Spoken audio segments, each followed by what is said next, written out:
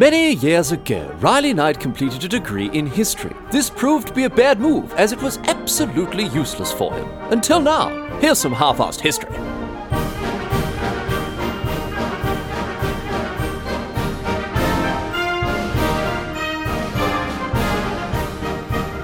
What's going on, mate? Great to have you along for some more half-assed history. This week on the agenda, going to be having a chat about the efforts that humans have made over the centuries to master the great wide blue above us, to take to the skies as the birds do, to wrest control of the heavens and make them our own. Humans have been absolutely fascinated by flight, or at the very least by attempting to fly, for a very, very long time indeed. And for much of our history, we were extremely bad at it. But after years and years of inventiveness, desperation, and perseverance, we finally live in a world where you can sit in, well, I mean, not in comfort, but you know what I mean, and zip through the air at 1,000,000 miles an hour to all the far-flung corners of the globe and not really think too much of it. But this was only possible with the pioneering work of countless scientists, engineers, and inventors that gave their lives, sometimes figuratively and sometimes literally, to the problem of making humans fly. Even in ancient myth, there are tragic stories of the dangers of flight that warn us against hubris, warn us against leaving our natural place with our feet firmly on the ground. The ancient Greeks famously tell us the story of Icarus, who affixed wings to himself with wax and soared like an eagle until he flew too close to the sun, which caused the wax to melt and for Icarus to plummet into the sea and drown. A sobering warning about the dangers of flight, and reason enough, you might think, for us to curtail our arrogance and be happy with our place here on the ground. But, as XKCD's Randall Munro puts it, I've never seen the Icarus story as a lesson about the limitations of humans. I see it as a lesson about the limitations of wax as an adhesive. And that is very much the attitude taken by various aviation pioneers over the centuries. And so today and next week, we will talk about how we, as humans, overcame our limitations and, like Icarus, took to the air. And how also, like Icarus, many of us came crashing down a little earlier than expected, but hey, you can't win them all. This week, we're going to talk about the ancient origins of human-designed flight, the efforts that many fatally optimistic people made to fly with the use of wings and ornithopters and other largely ineffective inventions. We'll talk about hot air balloons finally getting us into the air and how they changed and evolved as time went on. And then next week, we'll move on to heavier than air flight and how the 20th century forever changed our world with the advent of widespread aviation, how in less than a century, we went from the first sustained powered flight to breaking the sound barrier with aircraft. There is so much to get across both this week and next week, so let's not hang about any longer. Let's get into the history of flight, starting right back at the beginning. Here we go. So, we're going all the way back here. We're going all the way back to around 500 BCE and this will not surprise anyone who has been a fan of half-assed history for a while, seeing as we're talking about important inventions, to ancient China. China was very, very quick off the mark with all sorts of world-changing inventions. For a rundown on some of the most significant contributions that the Chinese have made to the ongoing march of technological development, you can have a listen to episode 143, The Four Great Inventions, get across it. But look, it might sound like a weird place to start the history of flight, given that, you might think we'd just be talking about planes and helicopters and hot air balloons. But before we could get humans to fly, we actually had to first figure out how to get bloody anything at all to fly. And it looks like the ancient Chinese were the first to do it, as far as we can tell.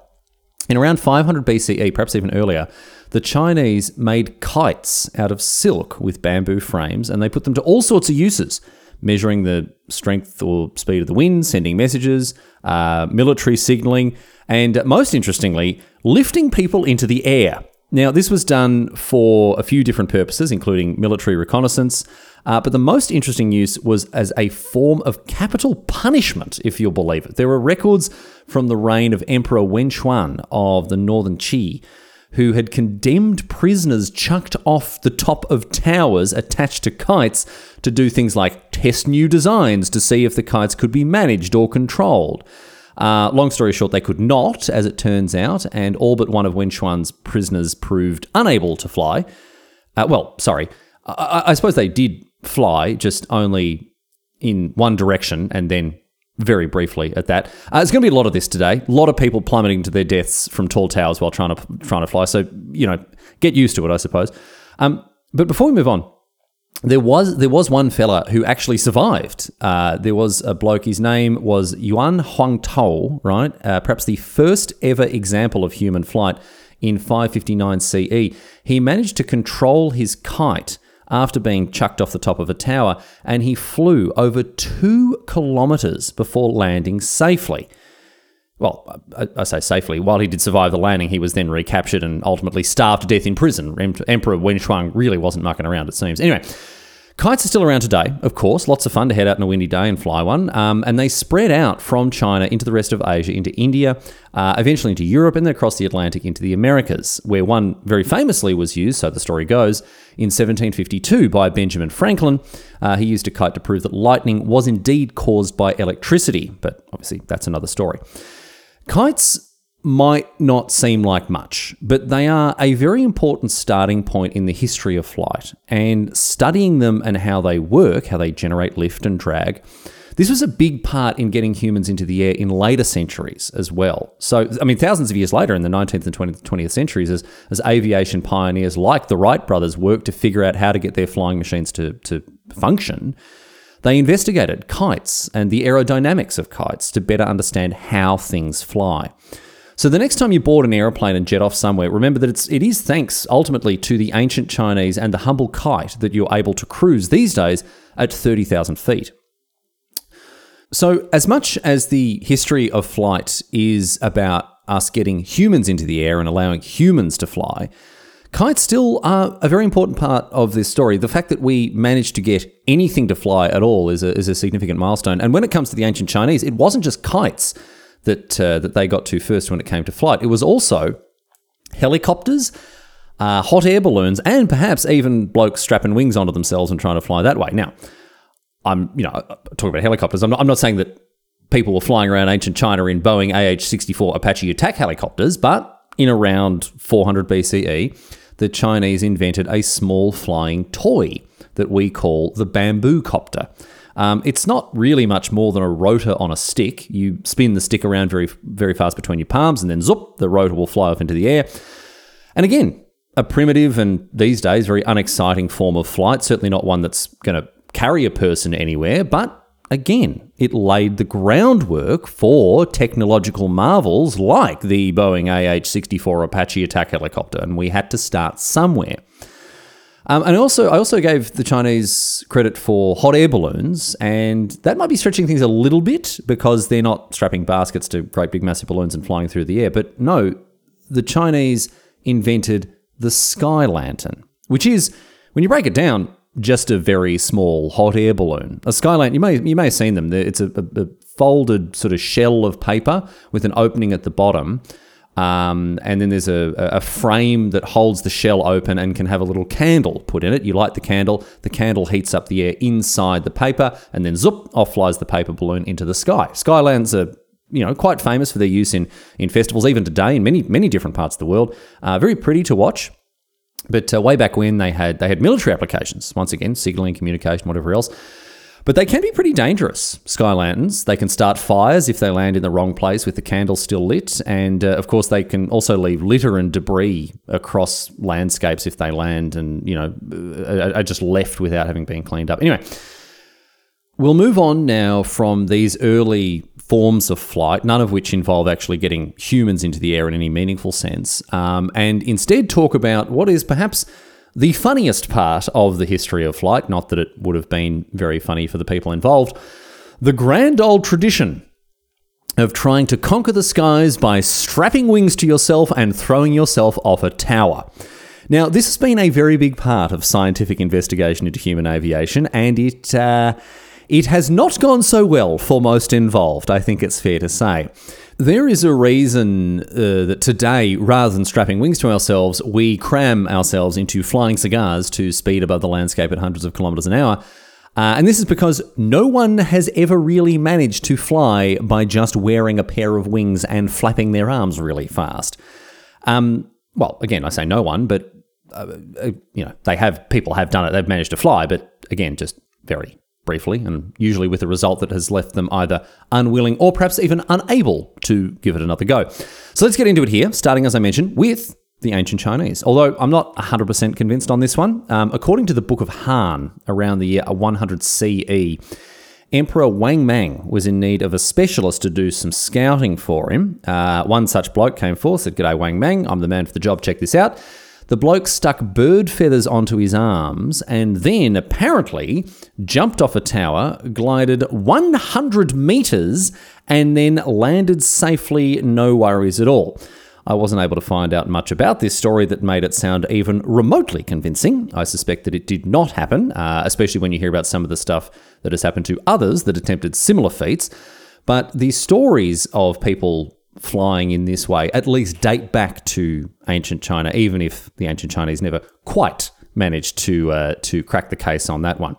But we move out of the ancient period into the medieval period and beyond for the next part of our story, the phase of the history of flight that mainly involved blokes throwing themselves from high places while attached to optimistically designed apparatus, shall we say. Doesn't seem like a huge amount of progress was made, even as the centuries passed, throughout many different regions around the world.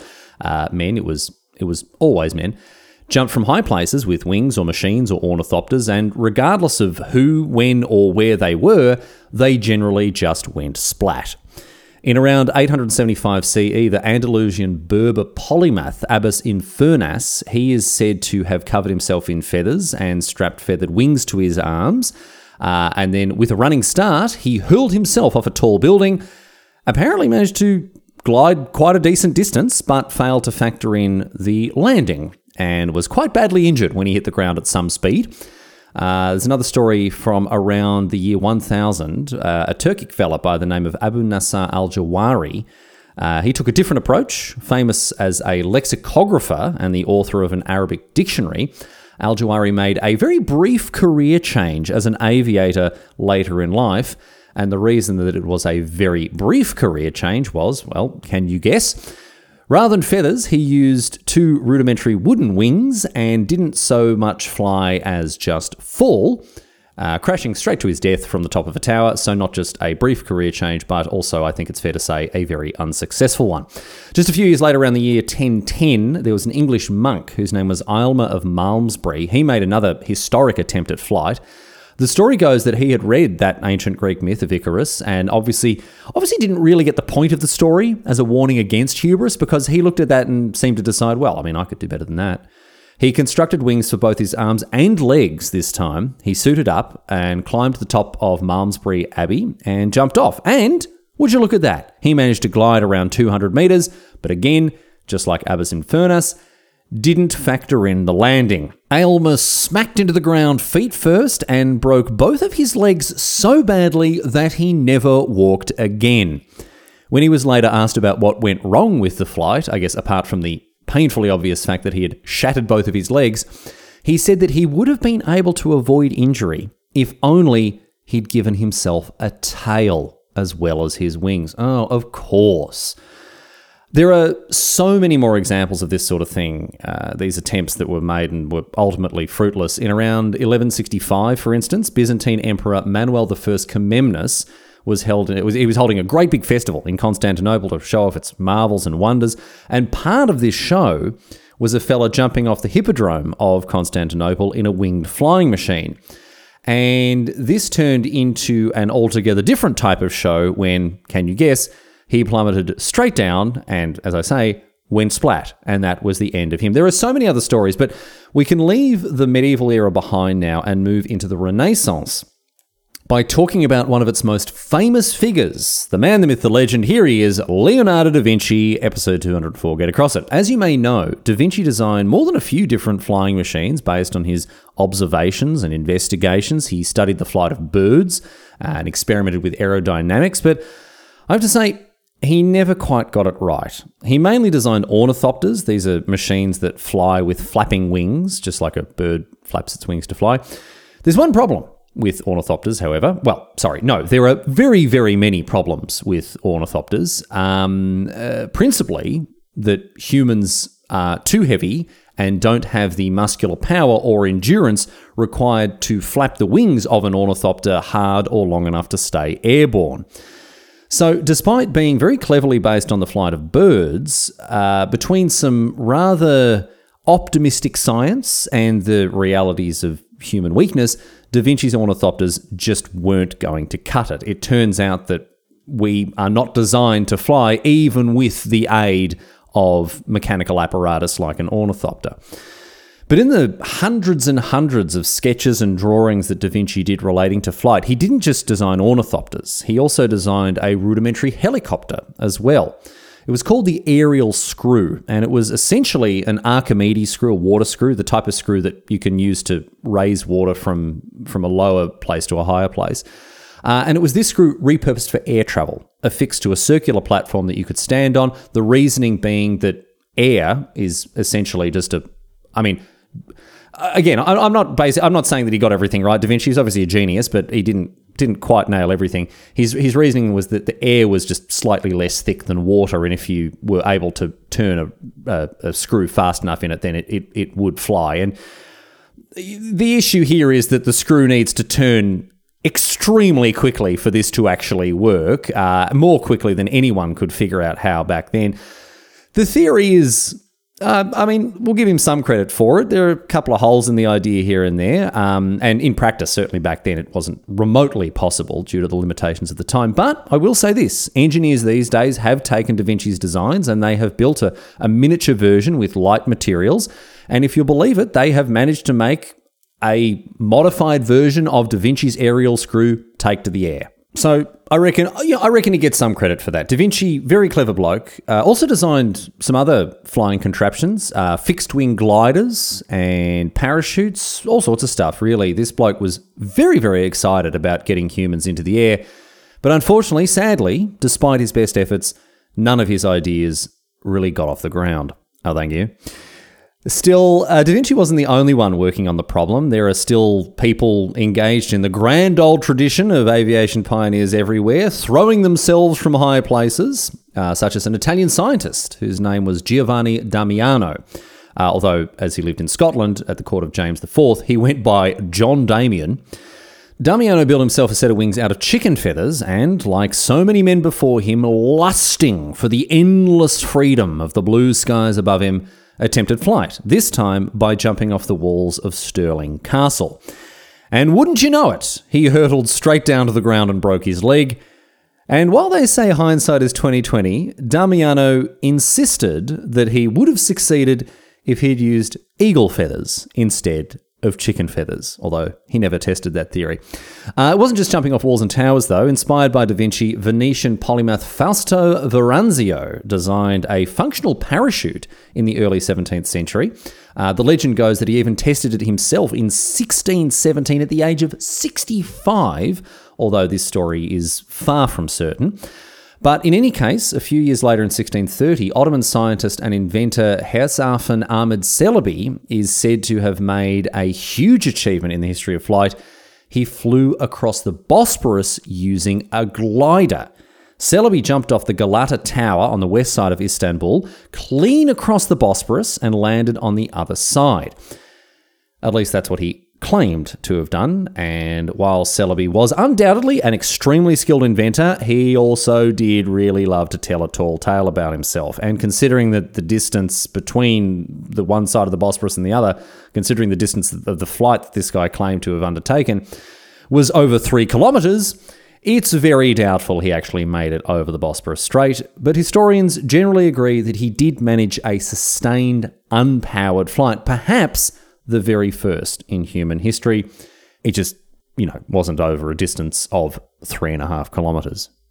We can leave the Renaissance period behind now and move ever closer to today's world of jumbo jets and Boeing AH-64 Apache attack helicopters and talk about the next great innovation in the history of flight, ballooning.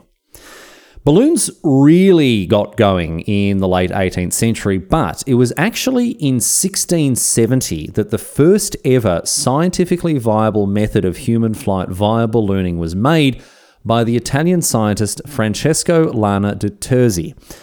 After measuring the air pressure at sea level, de Tourzy designed a ship that would have 4 enormous copper spheres attached to it. And what, you may wonder, would be in these copper spheres? Nothing.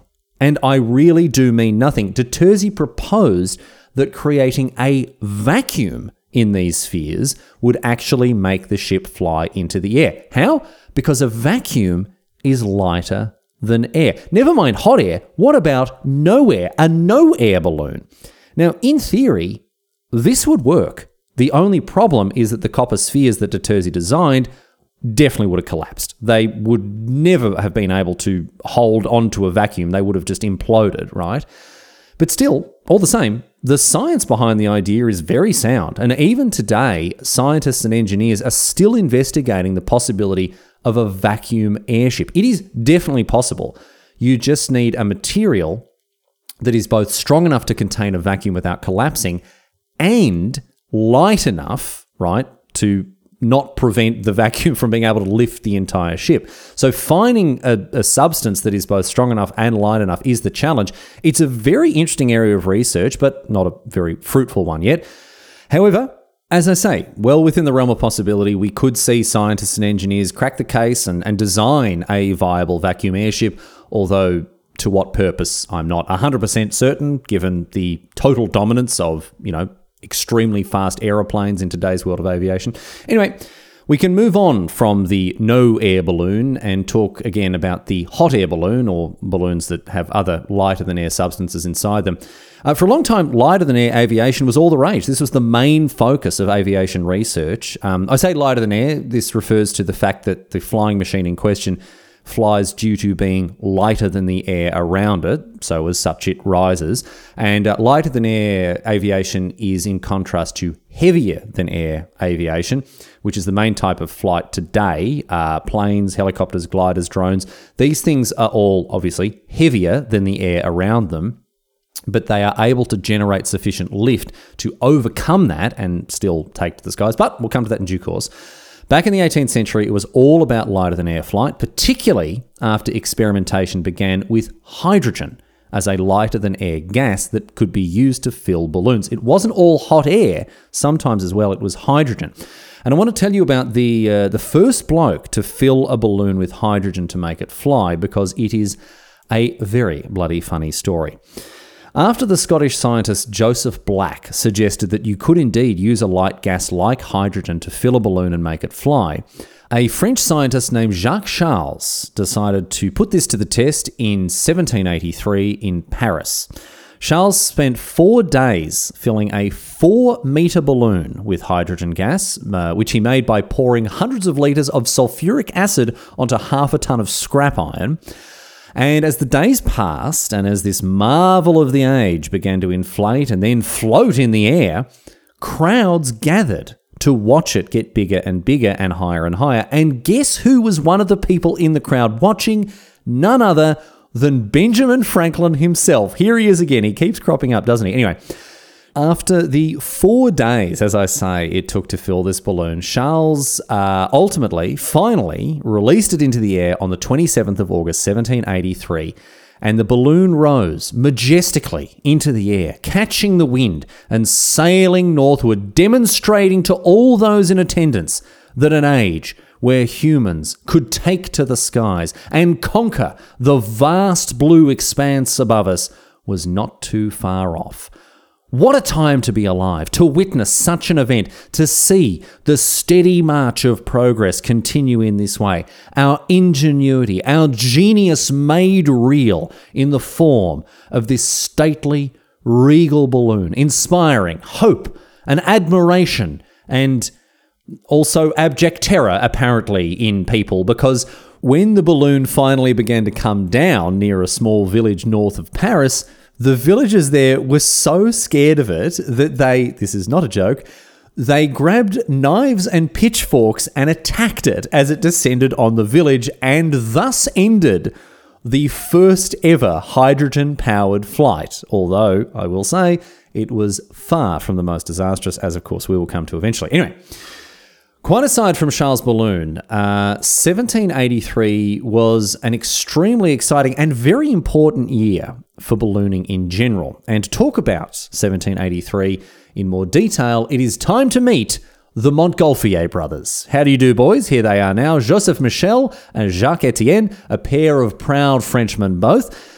They had had a long interest in flight. As a teenager, Joseph Michel jumped off the roof of the family house with a parachute that he had made himself.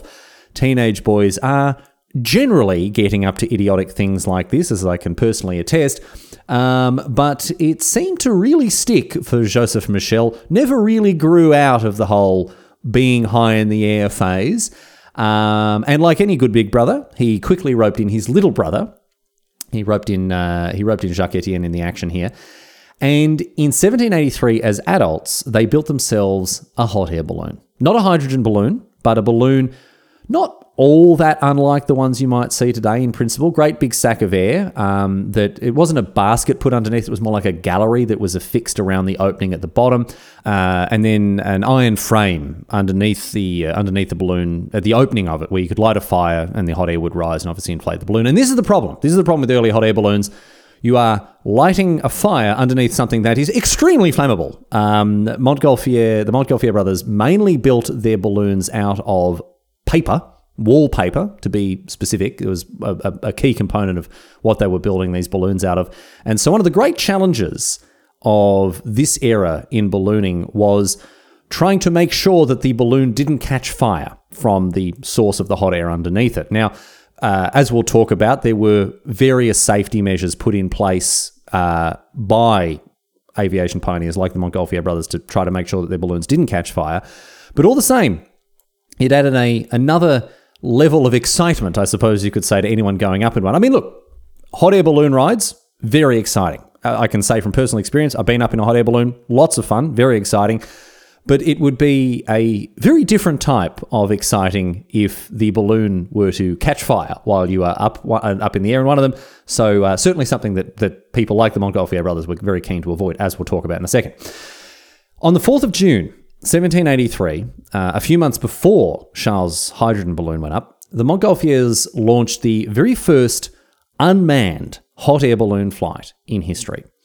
And I say unmanned because it certainly was unmanned, but it was not unsheeped, nor was it unducked, or indeed for that matter, unroosted.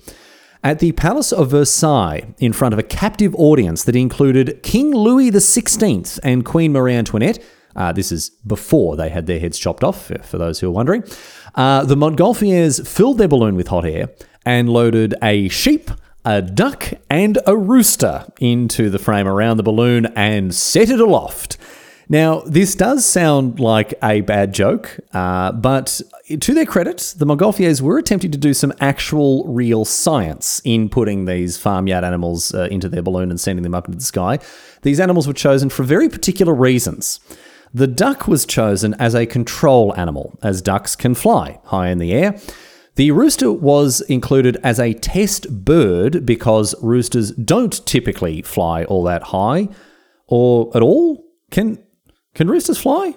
I actually don't know. Most of my very limited understanding of chicken-based aviation comes from the 2000 stop-motion animated adventure comedy film Chicken Run, now that I think about it, which wasn't a documentary, I don't think. No, it wasn't, was it? Anyway, the rooster was chosen to see what effects flight might have on a bird that was unused to being so high in the air, while the sheep was chosen. Have a listen to this, right?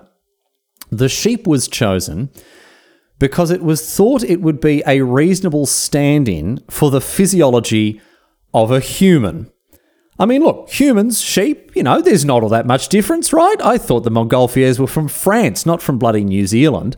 But interestingly, I mean, the reason they did this, right, was because back then, humans just didn't know what happened when you flew, right? Like we know today that, it can make your ears a bit sore with the pressure imbalance and all that sort of stuff. But this is something that's so completely new to humanity that they weren't taking risks by sending humans up in case, I don't know, their heads exploded or something. It sounds ridiculous to us today because, I'm sure many people listening have been in an aeroplane and your head presumably remains, thoroughly unexploded to this very day.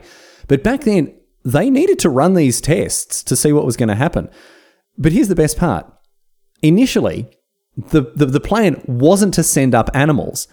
King Louis XVI, right, who was the one signing off on all of these experiments, he took a page out of Emperor Wenxuan's book and actually suggested that condemned criminals were sent up in the balloon to test what would happen in case it was disastrous. It was, it was a punishment then on these blokes who were fated to die anyway. Not a bad deal for the criminal, really. Instead of being executed, you get a nice little balloon ride. How about that? But in any case, it didn't happen. The Montgolfiers politely declined the king's suggestion to potentially kill people via ballooning, and so instead they sent up these farmyard animals.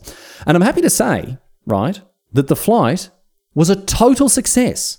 The balloon landed gently enough as the hot air in the balloon receded, and these three animals were completely unharmed, although perhaps more than a little confused. But imagine the sheep going back to her paddock and telling all of her mates what she'd been up to that week. Unbelievable. What a story she'd have to tell. Anyway, with this demonstration of their hot air balloon, right, being such a success, the Montgolfiers then decided that it was time to test a flight with people in the gallery around the balloon instead of animals. And so, later that year, on the 15th of October, Jacques Etienne became the first person in recorded history to be lifted from the ground by a hot air balloon in the backyard of their workshop as part of a little tethered test flight. He didn't really go that high, certainly not as high as the first official manned test flight, which took place on the 19th of October, 1783, when another balloon was sent up into the sky, although, unlike the one with the animals, this one remained tethered to the ground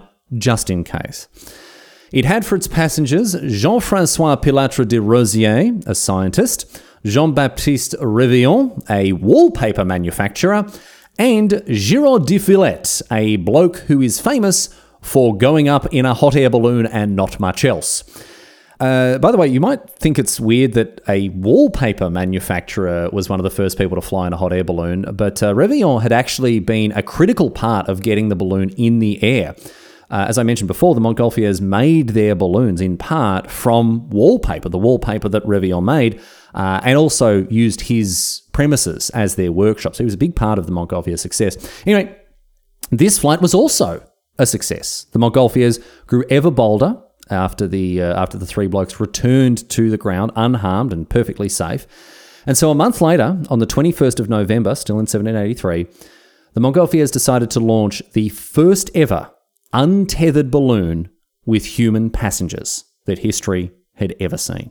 Again, Louis XVI was very keen to use condemned criminals. What is it with kings and emperors wanting to make their prisoners fly? Unbelievable. Who do they think they are? Bloody Robin Arryn from Game of Thrones? But no. De Rosier, the scientist from before, and a nobleman named Marquis Francois de Hollande, they begged for the honour of being the first to ascend into the sky in this way. And so, again, the king didn't get to make the bad men fly. The wood fire was lit in its iron cradle under the balloon. The two men clambered into the wooden gallery that was built around the balloon's opening, and then, for the first time in recorded history, humans took to the sky in an untethered hot air balloon with de Rosier and de Hollande flying around 900 metres into the air. What a sight. What a spectacle. Humans at last conquering the skies, proving ourselves masters of yet another domain. Well, sort of. After travelling around 8 or 9 kilometres, the two blokes decided that they'd better land because the sparks and the embers coming off the fire were threatening to set the balloon alight, and they didn't want to chance it.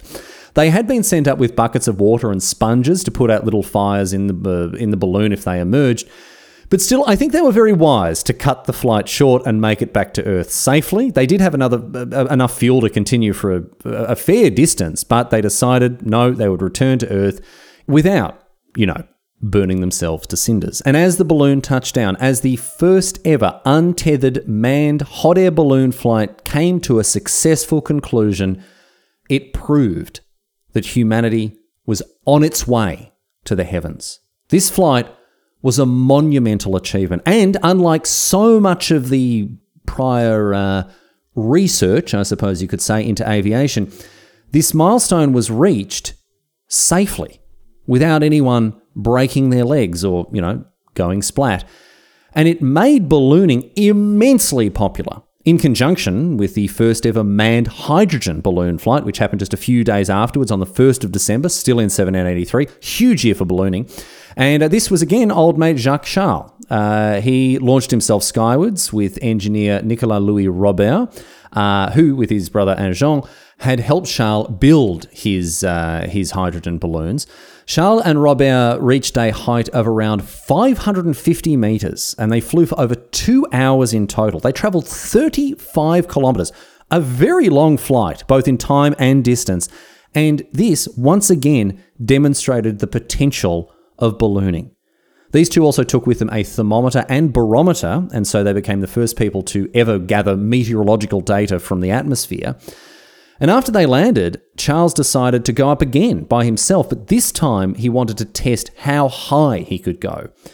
He managed to climb, get this, 3,000 metres into the air. That's almost 10,000 feet. 2 weeks ago, no one had ever left the Earth's surface in a balloon without a tether, and now someone is a third of the way up to a modern aeroplane's cruising altitude.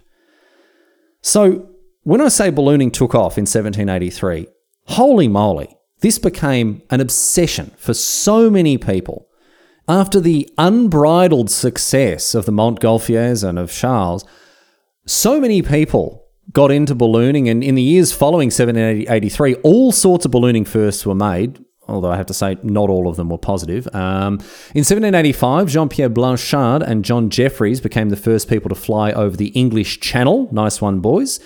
But later that year, the first ever major aviation disaster took place when a balloon crashed into the town of Tullamore in Ireland, burning down around 100 houses. Oops. And remember de Rosier, one of the blokes that in that first untethered flight? He attempted to combine hot air and hydrogen-based designs together to design a new type of balloon. And given the flammability of hydrogen, you won't be surprised to learn that he burnt himself to a crisp when the hydrogen caught fire. Again, there is more on hydrogen fires in aviation coming. Don't you worry about that. But ballooning spread from Western Europe to other parts of the world. Balloons were first flown in the US in 1793, and constant progress was made on making these balloons easier to steer and control so they could be raised or lowered or moved in a certain direction without difficulty. Broadly speaking, however, the overall design of the hot air balloon hasn't changed too much from how they looked in the late 18th century. Great big balloon, basket underneath, just like today.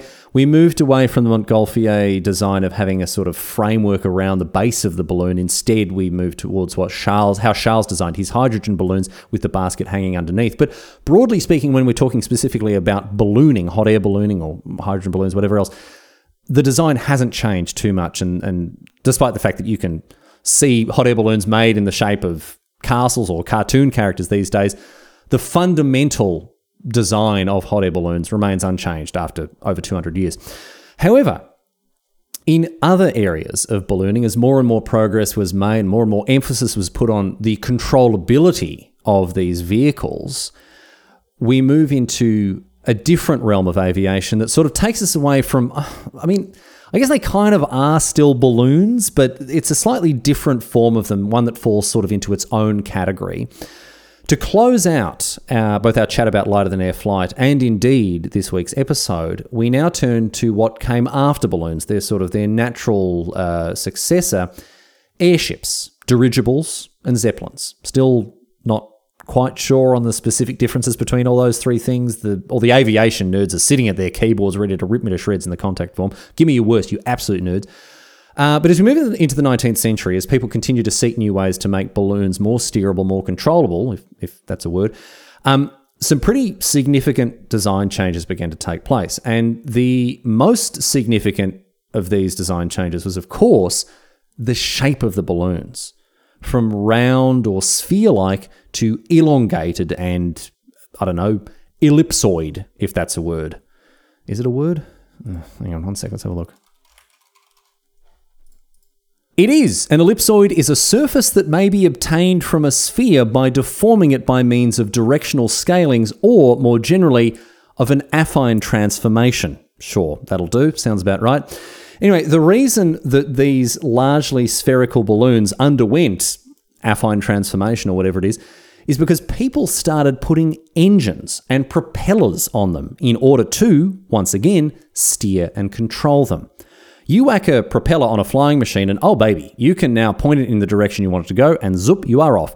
This was first put into practice by another Frenchman, Henri Giffard, who in 1852 demonstrated the first ever steam-powered airship, a dirigible, I think, great big long thin hydrogen balloon with a steam engine underneath it. Now, you're playing with fire there, quite literally, putting a steam engine near a balloon filled with hydrogen, but it worked, no worries. Giffard took to the air from Paris once again and flew 27 kilometres in around 3 hours, steering with the use of a sail-like rudder at the rear of the airship. Now, look, he wasn't turning the thing on a dime, I'm not saying that, but even the fact that he could turn it from left to right as he flew was a huge advancement in aviation. And this is what is truly remarkable about this flight. Giffard was able to steer. He was able to decide where to go rather than be at the whim of the winds, sort of to a point, because he actually wasn't able to fly back to Paris after he'd finished the flight because the steam engine wasn't powerful enough to propel the airship against the wind. But that's not the point. A flying machine could now be controlled. It could be steered, and humans took another step towards the total mastery of the skies. Airships continued to develop as the years continued. In 1863, American inventor Solomon Andrews offered his brand new airship design, one that could be steered without a motor, to Abraham Lincoln for use in the American Civil War, although he was turned down. In 1872, German engineer Paul Henlein built and flew an airship with an internal combustion engine. This engine actually very cleverly made use of the gas in the balloon as fuel for the engine. So not only was the gas the thing keeping the balloon aloft, but it was also the thing powering the engine. Very, very smart piece of engineering. Then in 1883, French scientist Gaston Tissandier bunged an electric motor onto an airship, and in doing so became the first person in history to achieve electricity-powered flight. And it wasn't just the method of propulsion that improved from, the steam-powered engine to the internal combustion engine to an electric engine.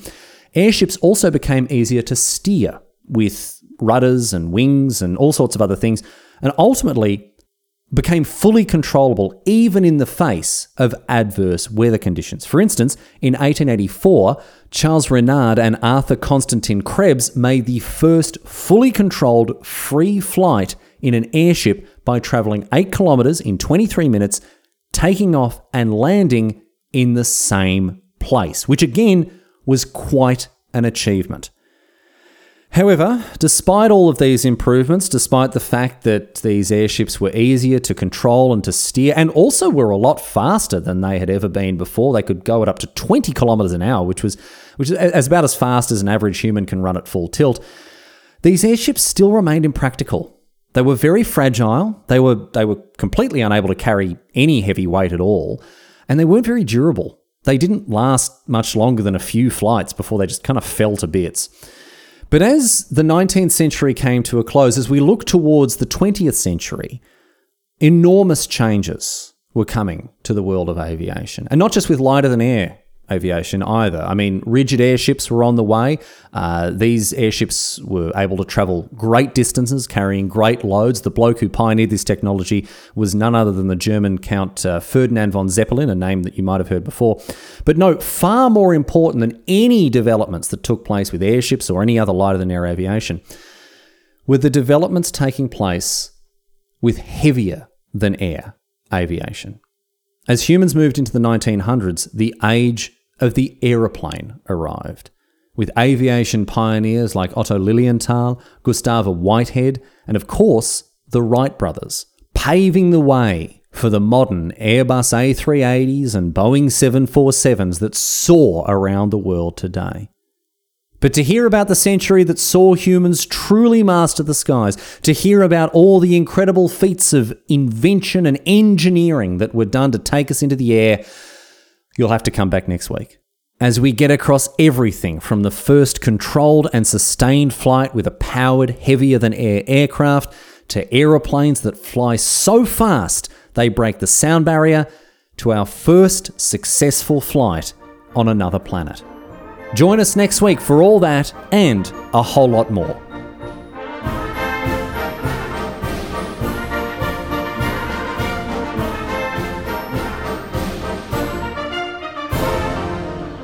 But that's it. That's all she wrote today, sports fans, at least for this week. I really wanted to give the history of flight a proper shake of the sauce bottle, and so decided to split it into 2 weeks. I think you can sort of see, based on how much detail I wanted to go into with this stuff, that we needed 2 episodes to get across everything to do with the history of aviation. So I do hope you enjoyed part 1, and we'll be back next week with part 2 to talk about aeroplanes and the Wright brothers and helicopters and everything else. It's going to be great, and I hope you can tune in then as well.